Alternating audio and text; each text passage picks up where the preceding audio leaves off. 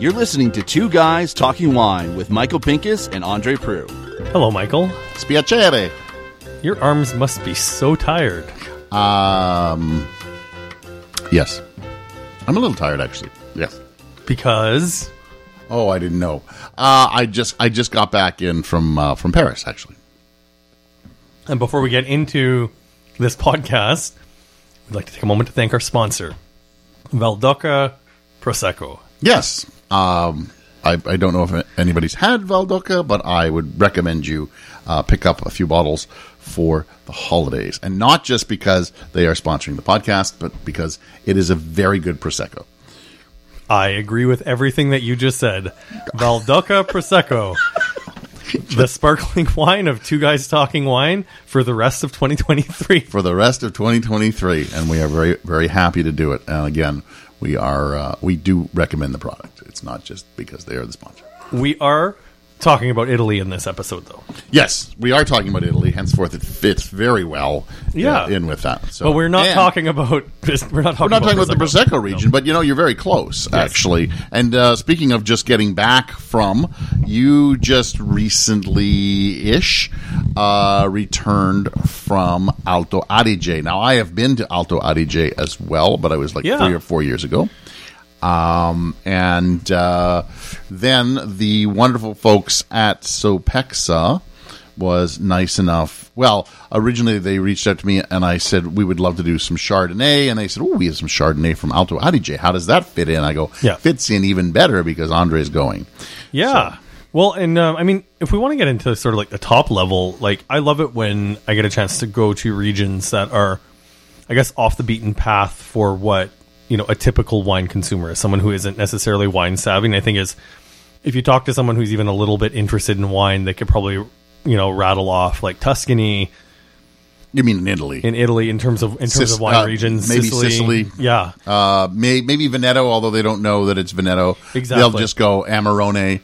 So this is the second trip I've taken to Italy, to one of the lesser known regions, and I left completely moved to my core about everything about the region. We were based in Bolzano. Yep. It's a small city, close to the Austrian border. Really pretty, eh? Beautiful city. And it's sort of frustrating as a Canadian being there, when you're in a small town and you just see how well it works. The density, the 3 and 4 story apartments that are in this small town. And it's just man, we really mucked up North America with these sprawling suburbs. And I had a grocery store across the street from my hotel. We were in a very nice hotel, but I prefer Earl Grey tea, which is not something that's typically on a continental breakfast in a country obsessed with its espresso. No. Tea is, depending on the hotel. If it's a larger hotel, yes, you can find tea very easily. If you are at a small hotel, those espresso machines, though, was a machine, right? Yeah. Okay. If you look for the hot chocolate, it can change your life. I still just a tea drinker. But anyways, the point I'm just making is the restaurants were all in walking proximity. There was a farmer's market, a short walk from because I was there, and I'm pretty sure I stayed I'm sure they stay in the same city all the time. Yeah. That farmer's market is great. You just kind of wander through, and that's it. I brought back, not exaggerating, 6 pounds of Parmesan. Oh wow! Okay, so that I got for a very good price. It was more expensive than I thought it would be in Italy, and obviously I wasn't in the region that makes Parmesan. No, you were not. But it's still I'm still enjoying it in my kitchen as we speak, almost a month later, and it's just it's so much more flavorful than what we get at the grocery stores. And Parmesan, it's because it's such a hard cheese, stays forever. I don't want to say forever, but I mean almost forever. So thanks to the fine people from Sopexa, we have 5 wines in front of us to sip on while we're talking about the podcast. One of these wines I actually had a chance to drink in Italy, so you'll have to stick around on the podcast to see whether or not it's something I'm excited about. Okay. But I had a chance... Even I'm interested to find out which one it was. Oh, there we go. Yeah. I had a chance to sit down with 2 of the marketing people in Alto Adige, and it was... I got to do an anteprima, like you do. Yep. Like you did, and I was super impressed by it. The best way that these people described the culture in Bolzano is... It's got a little bit of the laid-back Italian sentiment with the German Yep. like precision. Yeah. And I was so impressed with like the layout of the trip. And we'll get into that. And it is a very weird region for that, because it is one of those regions that doesn't completely know where it fits in. From my understanding the street of food, the street food were pretzels. Like the street foods were big hot baked pretzels. Like it wasn't remotely like what I experienced in Rome, where like you get the little pizza shacks everywhere. Yeah, where they cut it off and but you know what, sell it by the pound. Let's get into like just my interview I did with the marketing people, because this is going to set the table for the whole thing, and it's just like, and I'll drink some wine while listening. Exactly. So basically, I went into this asking what the hell I was doing in Alto Adige. Hi, I'm Alexandra Cimran, and I work in the Consorzio Alto Adige Wines, and I'm responsible for marketing. Hi, my name is Edward, and I'm the director from the Alto Adige Wine Consortium. Alto Adige is in the northern part of Italy. We are next to the border to Austria and to Switzerland. At the moment, we have the Wine Summit 23. This is a special event for journalists and press people from all over the world. We have 80 journalists, but not only journalists, we also have masters of wine and, of course, also some bloggers from around 12 markets. Alto Adige is a place between cultures. So we are speaking 2 or 3 languages, so German, Italian, and also an old indigenous language. It's called Ladinish, and this region is a region in the Alps, surrounded by mountains. We have also the Dolomites, and our region is producing wine since 2,500 years. We have around 20 varieties is growing, so these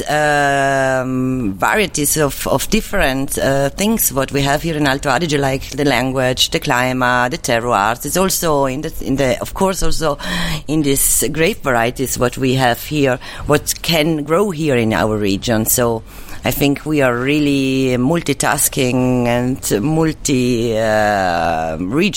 And we have a lot of varieties, but you have to consider in the last 40 years things changed in our region.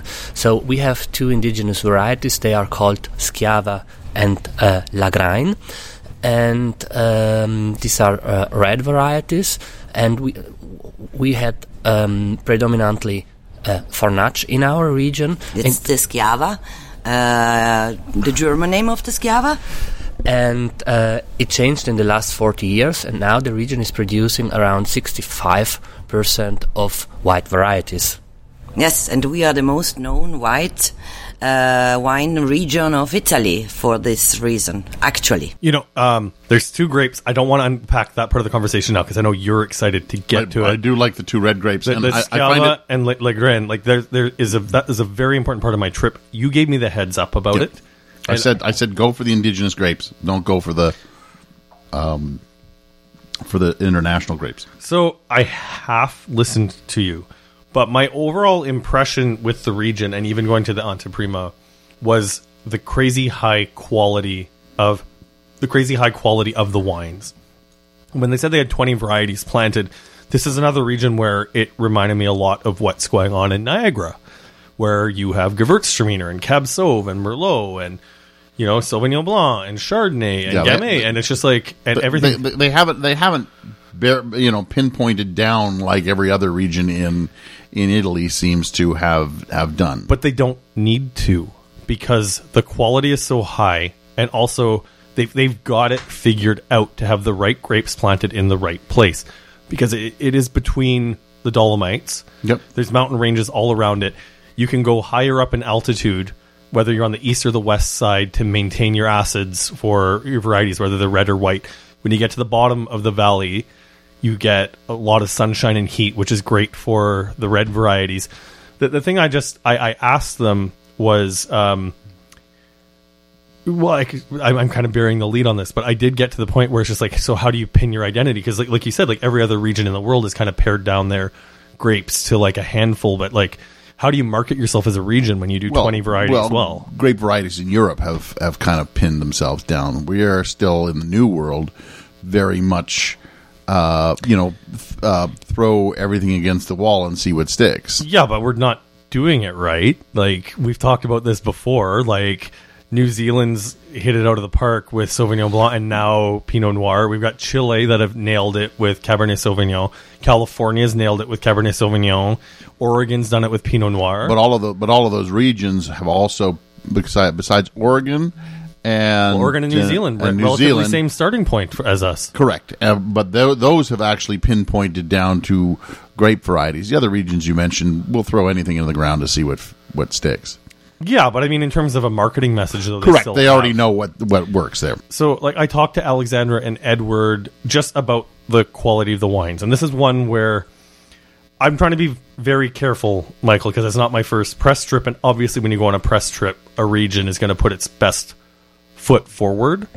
But I made sure, like, I tasted 100 and some wines, over 100 wines at the Anteprima day that I was there, and honestly, there were no wines that were below 3.5 stars in the full panel that I tasted. Like, I've never seen a lineup of wines like that. Like, you would not experience that in Ontario. Did you pick and choose your wines based on anything in particular? I started by variety. Actually, you know, we'll talk about how I picked the wines after, because I was impressed with certain things. So I kind of had a slight method to my madness where it was just like I needed to start and I needed to pace myself. And I needed to make sure I had enough time to taste what I wanted to taste. And I did it. But there is a method to my madness. So when I talked to Alexander and Edward, here's what they had to say about the quality of the wines in Alto Adige. I think it starts as all our winemakers, they have a very good education. So they learn everywhere around the world. And our people likes to travel, likes to visit, so like to understand what's going on in the world. And then they are coming back and having and trying to work with all this knowledge in our region. Then everything is done by hand. So starting from the pruning to finishing with the harvesting, it's everything handpicked. And considering that all our vineyards mostly are on steep slopes, so you don't have any chance to do it differently. And you have to know, we have 5,700 hectares cultivated by 5,000 wine growers. So the surface or the vineyards, actually, they are very, very small. And the people take the time to treat them really, really very, very well. And so the quality starts in the vineyard, and of course, then the winemaker will or try to bring the best wine out of these grapes. And we believe in quality, and as Alexandra said, we have all these varieties, all these different altitudes from 200 to up to 1,000 meters above the sea level, and this makes it very interesting and vibrant. I think another reason is also, maybe if I can say, Eduard, we are so small, 5,600 hectares, 700 hectares, we are less than 1% of Italian's production. So I think the only way what our growth can go, or our wineries then, is to go direction of quality. And so we sell above all in places like restaurants, and so our strategy also from the beginning to the end goes to direct quality and wines what are for wine lovers. You know, I don't think you and I spend a lot of time thinking about the economics of what go into making a bottle of wine, but just imagine that. In a region where it's difficult to grow grapes and it's expensive to grow grapes, that you have to do all the work by hand, that you would decide to focus on quality instead of quantity. If only we could bring that model to another wine region on the planet that, you know, everyone might win in. Can you think of any region that might come to mind, Michael? Well, I mean, we obviously have mechanization, so that we have that advantage over them, obviously, because they're a very hilly region. And mechanization doesn't take away from quality necessarily. From quality over quantity. And unfortunately, and here's where I throw a little shade onto the grape growers, is that we have put an emphasis on quantity when it comes to pricing. Yep, they need. If anyone from the Grape Growers of Ontario is listening right now, I highly recommend you take a look at what has happened in Alto Adige over the past 40 years. You guys need to get rid of the sugar scale that you use to dictate the price of grapes. And we've heard it. There are people in Niagara, and you hear it as a journalist, like when you're new to this, bricks is one of the first terms that you learn, which is like, oh, that's a word that people outside the wine industry don't know. But there's certain winemakers who are just obsessed with bricks, where it's like, that's not the only indicator of quality. Of quality, right? Correct. So we buried the lead a little bit. This is the last clip I'm gonna play, and then we'll get on the soapbox and discuss. We've tasted a few of these wines, but I asked them about the kitchen sink. We sort of unpacked the debate just a little bit earlier about how do you define a region when you have everything under the sun planted. So this is what Alexandra and Edward had to say about that. It's the diversity. The diversity makes us so unique. Yeah, I think the diversity, as I told before, in the wine. And the wine varieties in our culture, in our languages, because we are so bilinguals, and all this diversity makes, I think, also somehow fascinating our region. And what I can say, of course, being in part or an important part of the Italian wine production, Italy is well known in the world, and being known as in a lot of wine lovers know that we are one of the best white wine regions of Italy. Of course, this helps us a lot in our positioning. I think in also foreign markets. And then, of course, it's fascinating if you have all these varieties and these possibilities in wine and food pairing. So we can always find the best match. So, for example, if we make a dinner, we don't have only one grape variety. We have a lot. So our events are always exciting. As someone who works in marketing, I think it's a risky move as a wine region to market yourself as like the region that can produce everything good, but I'm kind of here for it. Like, if you can instill in the consumer the confidence of walking into any liquor store on the planet that whatever variety you pick up from Alto Adige is going to be of quality, like you're winning, right? On the other hand, now please let's do it. I would have been waiting for this. I play devil's advocate a little bit here. And then I also play the new guy in a new region card as well. Yeah. So I remember the first time that I went to Tuscany and did the Anteprima, and I was thrilled. I thought everything was great. First time you walk around Florence, first time you get into a large room, first time you taste a whole bunch of wines, and you get all excited by the whole thing, and you feel that everything is great. And now I have been a dozen times, I think, and you start to put a different hat on, because you have tasted vintage after vintage. You have tasted a variety of the wines, from different levels: Reserva, the Basic, the Grand Selection. And I admit, sometimes going to a region for the first time, you think everything is great. And when I went to Alto Adige, now I was a little bit further along in my wine career. Yeah.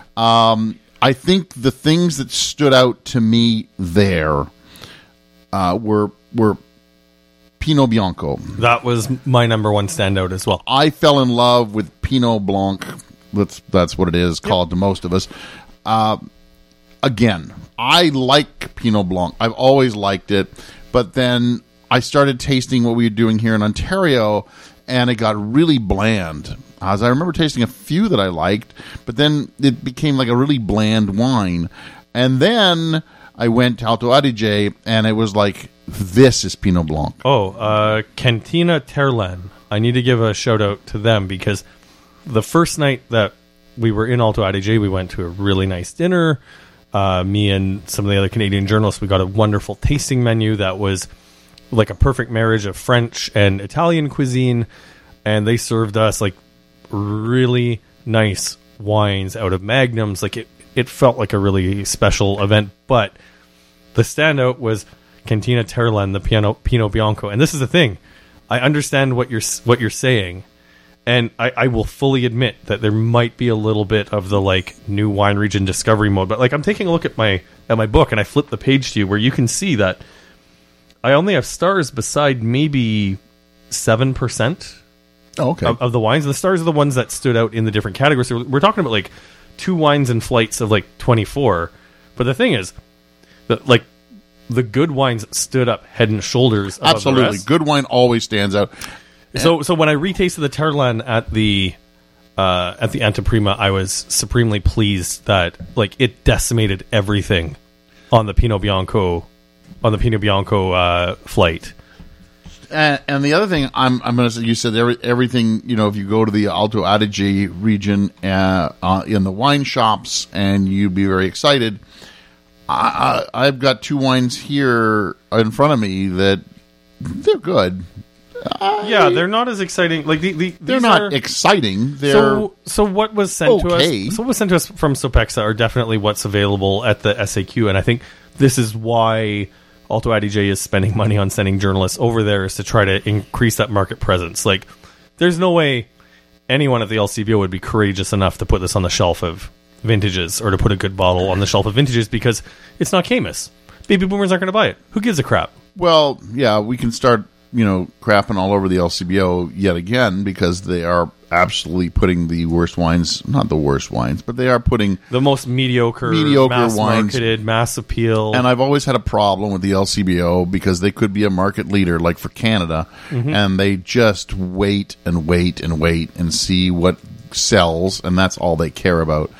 I think if they were to give us something exciting to talk about, but obviously they're not doing that because they're not inviting us in to taste the wines. But all anyway, right, so to move on Alto Adige, highlights for me were sparkling wines. We had a sparkling wine reception. What a great region for it. Obviously, you can get the acidity up the yin yang. But the best part about it is the sparkling wines were all supremely affordable. We're talking like €20 bottles. I brought back my favorite sparkling Blanc de Blanc. Should be no surprise to anyone that Captain Chardonnay brought back a Blanc de Blanc from Alto Adige. I found a beautiful, beautiful wine shop. Like, it's just like, it's the thing that makes me even more angry at the LCBO. Is like, I walked into this wine shop with a young woman working, maybe a third the size of like a regular size LCBO in Ontario, with half the store was Alto Adige wines. And I went in and I said, I tasted this Pinot Bianco from Cantina Terlan. Do you have it? And she went into her computer and she was like, yes, we have it. Just let me go in the basement and get it for you. And then when I walked the shelves, I found the sparkling wine that I like. I walked out of there with 2 bottles. I spent maybe €35 on 2 bottles, so like $50 Canadian on 2 top bottles from Alto Adige. And they were happy to talk to us about wine and to find out that we were from Canada and to just have that knowledge, but they had the knowledge to dispense. And they're also happy that you're a journalist. Like, they actually treat journalists like, they are some kind of knowledgeable and worthwhile. Wait. You and I knowledgeable? Come on, let's not get ahead of... Easy there, buckaroo. Well, I mean, they faked it with you, but I mean, they at least treat you with, I don't want to say respect, but I mean, there is kind of a respect. Like you had sommelier service at your thing, and that was fun, and yeah, it is a lot of fun. But if you get talking to some of these people, it's really really funny how you're like, they're picking up my spit bucket, they're pouring the wines for me, and I thank them every single time.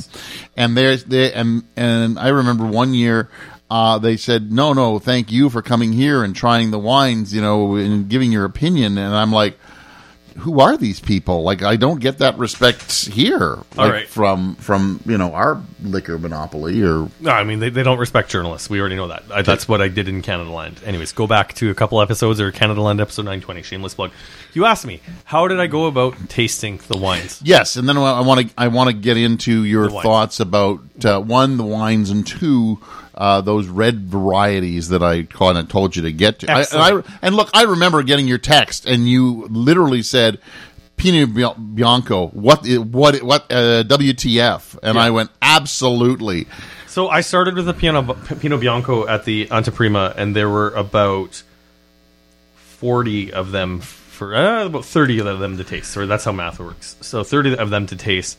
And my favorite ones, this should surprise no one, were Pinot Bianco that were treated like excellent Chardonnay. You know, a little bit of time in barrel, not over oaked, so like restraint, great lees contact, building big texture. Like these are wines that just were like so developed. It's just like, if you've never had a really great Pinot Bianco, the best way I can describe it is it's kind of like the austerity that you get from Northern Rhone whites like Marsanne or Roussanne, which can often be a little too savory, spicy, and barrel heavy just because the grapes are quite neutral. And, you know, a really great Chardonnay. Like, it's like Chardonnay and Northern Rhone had a baby child, and it's in Northern Italy, and it's amazing. Yep. And you need to taste it. You need to get really good versions of that grape. So I started there. I went to sparkling after, because there were only 11 to taste. It's interesting that you would go to sparkling. Okay. Afterward, you would have started with sparkling. No, I went to sparkling after Pinot Bianco. I know, that's right. Yeah. I went to Chardonnay. That does not surprise me. And this is one where Captain Chardonnay was a little disappointed when you look at the climate, the soils, this and that. I was expecting the quality to be higher, but this is one where I'm not mincing words. The entry level was still quite good. But, like, we have a Chardonnay in front of us right now from Erst New. And this isn't clearly unoaked. It's in a Riesling-shaped bottle. It's fine, but it's, like, supremely neutral. And this is another thing where, I got some mineral, I got some lemon, but I also said very basic, but friendly and drinkable. Sadly, we also have a Pinot Bianco from Erst. Easy drinking and also fairly neutral as well. But I'll tell you, I really couldn't tell much of a difference between those two wines. Yeah, you know what? They were interchangeable to me, and that is not how Pinot Bianco should be. I agree with that. I went next to Pinot Grigio. I was actually impressed. Like, if you take a look at by category, half of the Pinot Grigio in a small flight had stars beside them. I remember their Pinot Grigio when I was there, and I liked it better because it did have some good acidity. It had some decent flavors. I don't remember, being gaga over it. I remember, liking it. That's it. I wasn't gaga over it. I was impressed with the overall quality, but once again, the Pinot Bianco was still head and shoulders above them. And then I looked at my watch, and I was running out of time. So I started picking just stuff at random, like trying to pick 5 and 6 from each variety, because they said there's 20 varieties. So I tasted a bunch of Riesling. The Riesling was good, but like nothing that really like rocked me to my core. Look, Riesling is, I hate to say it, Riesling is Riesling. So you can get Riesling pretty much anywhere these days, and good Riesling. So yeah, and I think that's a thing where we'll probably talk about it on the podcast at some point, but like the ADX Wine Company, we're making Riesling again this year because like good Riesling is good Riesling, but let's try to find a way to make great Riesling. And like, who knows? Like, I don't have the hubris to say that what I'm going to do is going to be better than anybody else or anything, but like I want to make something different than kind of the standard recipe that is out there, But then I would, I was not consulted, obviously. I would shy away from Riesling, but you have made that choice. I'm making a small amount. Like it's a bit to kind of prove a point to myself that the market. Anyways, we'll talk about that at a later time. We're sort of bearing the lead. I appreciate you giving me your insight on it, because trust me, your stupid little voice is in my head whenever I set foot in that vineyard. Sauvignon Blanc. We have a Sauvignon Blanc in front of us right now that I'm actually really loving. I was trying to motion you. You were drinking out of a white wine glass. Put it in a burgundy glass. You're welcome. Tasted some Gewürztraminer as well, which I thought was quite good. And then again, I've never been a big fan of Gewürztraminer. I think it's one of those wines you cut your teeth on because it is sweet. People like it because it's different. It can be unique. But then I think you start getting into other white varieties, and you always shy away from Gewürztraminer. So then I went to La Graine. And Schiava. two grape varieties that are like, I mean, my eyes were opened completely when I went to Alto Adige for those two grape varieties. Well, I want to see if you agree with me on the flavor profile for these grapes. Because like I know there are some people who are really like staunch defenders of Baco Noir in Ontario, and the thing is, like, when you taste the Henry Pelham Baco Noir, like, I really like you kind of get it. Like, it's just like really like blue but really great acid, like especially in a hot vintage where you get a little bit more ripeness. And then it's sort of like when you taste the Legrand and the Schiava, it's the best parts of Baco Noir without the shit that you get, you know, from the hybridness. Like, it's refined, it's got an elegance on the finish, it's got this like crazy dense core of like blue fruit on the front, but this like none of them are heavy. What I remember not liking when they put them together. I had some good assemblage of the two of them together, but I liked them pure as they were. I remember Schiava being like a Wait, light... you just dodged my question, Mr. Politician. No, I'm getting there. Okay, cool. I remember Schiava being a lighter wine. Again, it's been a while. I tried a Schiava very recently at the Mark Anthony tasting. And it's one of those wines that reminds me somewhere between Pinot Noir and Gamay, light, fruity, easy to drink, one of those wines you could chill. Whereas Legrand is made more in a robust style. Oh, I found both, like the examples that I tasted, both were, I felt like they were treated like Pinot Noir. And I think this is once again where like my head went right back to Ontario, just like in terms of like the flavor profile for both. I'll just describe it as blue, like plum, blueberry, Saskatoon berry. The tannins are short and light, but like really great acid. Like, none of those wines hit super hard, where to me that's a bit of the downside of the Henry Pelham Baco, is like you're trying to bring a little bit of that warm climate-ness to it with the vanilla from the American oak, which is not to say a bad thing, but the thing is, for everybody else who's trying to do Baco Noir out there, like you just have that issue with the, you know, the wild, like I hate the term foxy because I don't know what a fox tastes like, but you know what I mean, where it's just to taste like wild animal or something. Yeah, like that. But I mean, I still contend, and I still have, it's not even debates anymore with people. It's kind of like the aha moment with people where they go, I love Baco. And you go, do you really love Baco? And they go, I love it. It's great. And you go, who do you drink Baco from? And they go, well, I really like that Henry of Pelham. Yeah. And you go, and have you tried? Yeah. And have you tried other Baco? So anyway, and they say, no. Is there other Baco out there?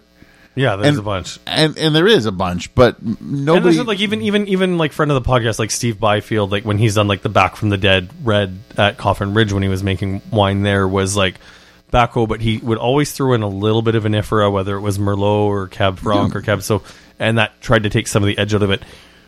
The Legrand and the Schiava, I was there in September. It was still warm. It was just such a good like red wine to have with a little bit of a chill on it on a hot day, and like, you know, like for the people in Ontario who are mucking around with those like German vinifera, like Lemberger and what else have we got down here? Well, I mean, I know that there's some Corvina out there, although that's not a very light grape. There's some Sangiovese out there. No, those aren't German. Those are Italian, man. I know. Zweigelt. Zweigelt's the other one. I haven't seen a good Zweigelt since lately. Well, and I mean, that's it. It's just like, and the thing is, you know, this is no knocks on sommeliers, because you and I do not have sommelier pins, but it's just like I keep seeing a lot of restaurants and wine bars in Toronto who are just like trying to make Zweigelt a thing, and it's just like Zweigelt's not a thing because most people in the market don't like the taste of Ontario Zweigelt, and present company included. Like, if it was good, I would want to drink it. Going back to Alto Adige, Schiava, Legrand, I didn't taste any that I did not enjoy. And this is one where I talk about this like I tasted through them so fast. There's no stars on my booklet, but the 5-6 that I tasted out there was just like I was completely shocked, like right to my core at how good these wines were. I really liked the wines, and now you had a different experience there because they have now turned this into a straight anteprima, where my experience was it was a walk around tasting. They had tables, and you were tasting. And, I was at a couple of walk around tastings. They were lovely. We didn't get the sommelier service part the year I was there, but I remember walking table to table, and I started dropping grape varieties. Like I was like, okay, I'm not doing Pinot Gris anymore. I'm not doing Riesling anymore. I'm not doing Gewürztraminer. Like you do the first few tables, and you're like, okay. They're all either tasting the same. And the nice part is you can ask a winemaker as he's sitting there, and you talk to him, and you go, all right, pour me. One of the things I love doing at some of those mass tastings is pour me your best wine. And some winemakers are serious, and they pour you what they think is their best wine, and some winemakers are not. They're just pouring the thing that sells. And 9 times out of 10, the winemaker who pours you the serious wine that he thinks is his best is the guy I'm going to continue to taste wine from. And the guy who pours you that mass market, this is the wine that we sell the most of. That's that's usually the thing he said. This is the one we sell the most of. You go, thank you very much, and you walk away. Because the wine that they sell most of is not the one that's exciting. I mentioned Camus earlier in this podcast. I rest my case. Okay, but you doing the strategy that you just said, though, about the walk-around tasting, though. Is this one where, like I said, I want to make it very clear that as a journalist, like I'm not walking in there, obviously I'm grateful when any region invites me because it's nice to have a chance to travel. But like I'm not walking in there with the mindset of everything being great. I've been fairly critical of my trip to Abruzzo on this podcast, so that's just one I want to remind you of. But I want you to agree with me that I would think you and I had completely different experiences in Abruzzo, and I don't know weird, I don't know why. The baseline of quality in Alto Adige is higher than Ontario, and I think the point I want to make on this podcast is that Ontario needs to pull up its socks. And I'm sorry if you are a large legacy winery in Niagara-on-the-Lake that is still making a $15 bottle of wine. It might be time to start putting more work in your vineyard and pushing that price to $20 so we can push the quality up, because that's what this region is doing. And if we start bringing international journalists who aren't just one English journalist that for some reason keeps getting flown here, if we start bringing real international journalists here from all over the world and we push that quality up, people will start paying attention to us. I left this region excited, and I want to see these wines at the LCBO. I would agree. I think there needs to be a. Sorry, can you say that again? No, but write it on your calendar. No, can you please? No, not. I had a bad day. You know that. Please just say it again. Because I'm looking at the Saskatchewan Rough Riders thing that has Saskatchewan on it like 4 or 5 times. Do they not know who they are? Can you please just say it again? Like, my God, there's like... Just say it again. Is this you must have made this shirt yourself, because it's got 4 or 5 different logos on it. I bought it from the Riders store. Can you please just say it again? Andre, no, I can't. So... I don't even know where we are anymore. I'm looking at the Saskatchewan Rough Riders. You were just saying that you agree with me that we need to push the quality of the entry level up. So if you want to pick it up from I agree with you, Andre, we can go from there. So I do believe we have to look at quality winemaking over quantity. We have to start talking. We have to stop talking about. I remember when 2013 was the greatest harvest in Ontario history. Not because it was a great year, not because it was, we had great sunshine and a great fall. Oh, when we talk about volume. It was volume. Yeah. Like, when does that become the sign of a great vintage? I think it's criminal. Covering it. Yeah, you're also misleading the public, because when you send out a press release that talks about how great the volume is, inevitably places like CBC and Global and CTV pick up the story being like, oh, this is a really great harvest. Like we got a press release from the GGO and everything saying, oh my God, this is a really great harvest. So this must be a really great harvest. You and I both know, like, there are exceptions. We make great wine in every vintage. I opened up a 2019 Wilms Vineyard Chardonnay from Batchelder with Anya a couple weeks ago, and I asked her to blind it for me, and she thought it was Burgundy. And I'm sure that will make Thomas feel very happy. There are going to be great wines from 2019, but 2019, objectively, like if you're picking up Cab Sauv from 2019, not a vintage Merlot from 2019, yeah, a little bit dicey. Cab Franc still is good, but are you going to take a 2019 over a 2020? I would take a 2020. I mean, Chardonnay will get good from 2019. Riesling will get good from 2019. Anything that needed really good acidity. Yeah, but I mean that's it though. It was not a great 2020 objectively great vintage. Do you know 2015 is a good vintage one because the quantities are down, and that's by natural selection, because we had a. Can we hear him on the air? The dog is snoring beside us, and he just farted, and it smells so bad. Unless that was you. I thought that was the Pinot Noir. Oh my gosh. Okay, so before we wrap, since we've gone off on a local tangent where, I think it's been a while since we've been really, really critical of the local industry, and I hope the critique that we've given has been fair and not just take whinging. It properly. Because there are a lot of industry people who listen to this, and I know people in Ontario work hard, but I know the economics are challenging. You are handcuffed by what you are given. You really are. When the GGO says you have to do grapes this way, it becomes a problem. I agree. Okay, and when the VQA says it has to have a certain taste, then it becomes a problem. What is the word again? I can't remember. Oh, it has typicity. Since when is that a good word in wine? Well, the thing is, the typicity has gotten too narrow. This is one of the reasons. This is one of the reasons why ADX is making Riesling this year. Is we sort of have a recipe in Ontario where it's the clone Weiss 21B, and it's great. That clone does great in Ontario, but how many wineries make? I want you to name off some wineries that do this recipe for me.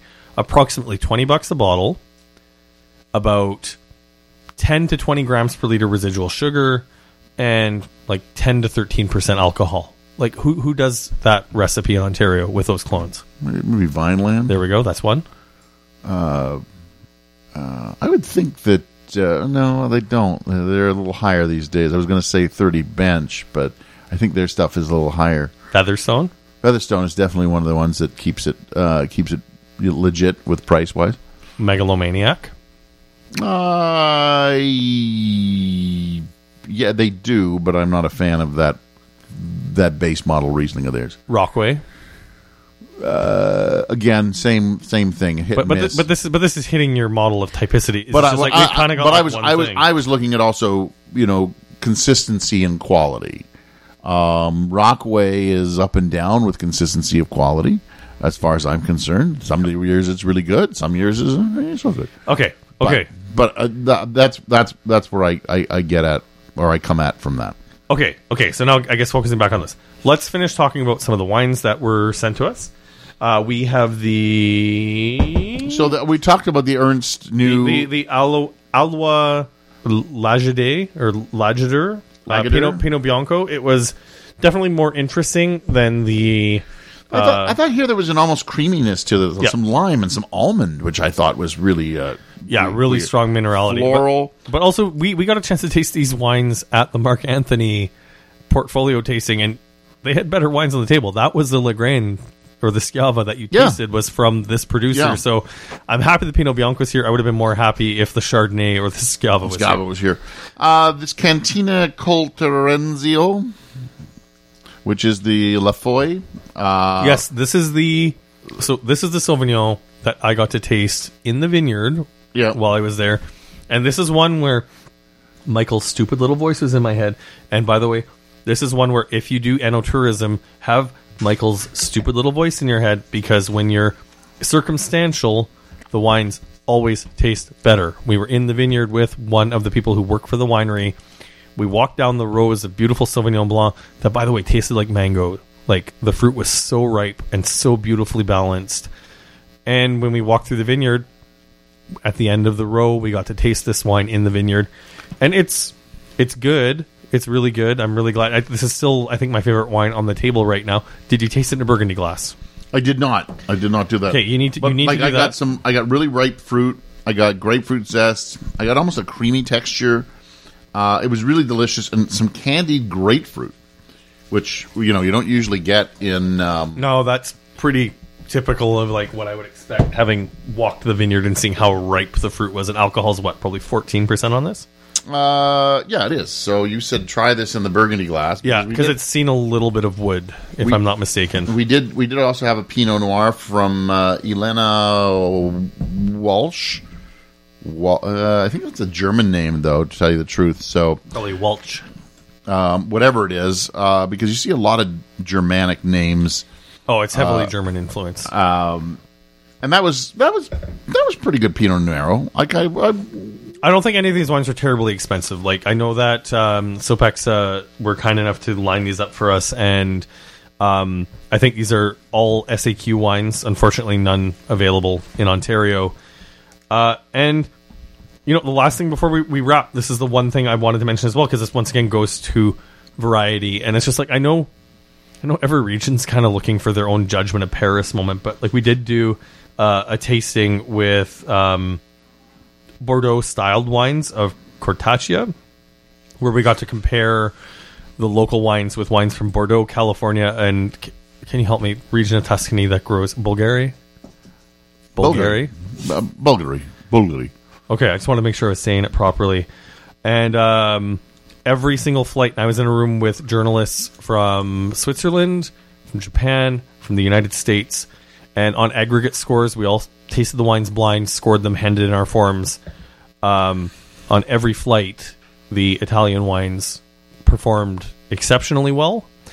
But my favorite thing about the tasting was that the Opus 1 flight, the Opus 1 was punched way down. Man, what an overrated wine. Wow. That is pretty interesting. But yeah, this is once again going to variety. I'm Team Pinot Bianco. If there's one thing I want to hang my hat on from Alto Adige, it's Pinot Bianco. But the depth of the quality of the portfolio is truly spectacular. I would tell anybody to go find some Legren and Schiava if you have the opportunity to try those red grape varieties, which again I find very interesting in a heavily white wine climate like Alto Adige, that they have these two red grape varieties that really, to me, were head and shoulders above the white wines. But do you know how Pinot Bianco was also my white wine of choice from there. Do you know how I remember Legren? The name Legren, just because it's not something we find in North America. I'm afraid to ask. So. No, you're going to appreciate this because it's connected to like stupid old music that you like. It's the ZZ Top grape. Oh, okay. Yeah, that's the Grange, isn't it? That's close enough. I'm Andre Proof from UnderWineReview.ca. And I'm Michael Pincus of MichaelPincusWineReview.com. Thank you for supporting the podcast. Once again, thanks to Valdaca for sponsoring us. But if you want to make sure that we keep things going, once Valdaca stops sponsoring us at the end of the year, patreon.com/2guystalkingwine. Andre, I really like this Sauvignon. I think you were dead right on. Oh my God, that's one. 2 times. All right, good night. Away. Thanks for listening. Please subscribe to Two Guys Talking Wine on iTunes. Two Guys Talking Wine is produced by Jim Ray, Adam Duran, and Ken Little.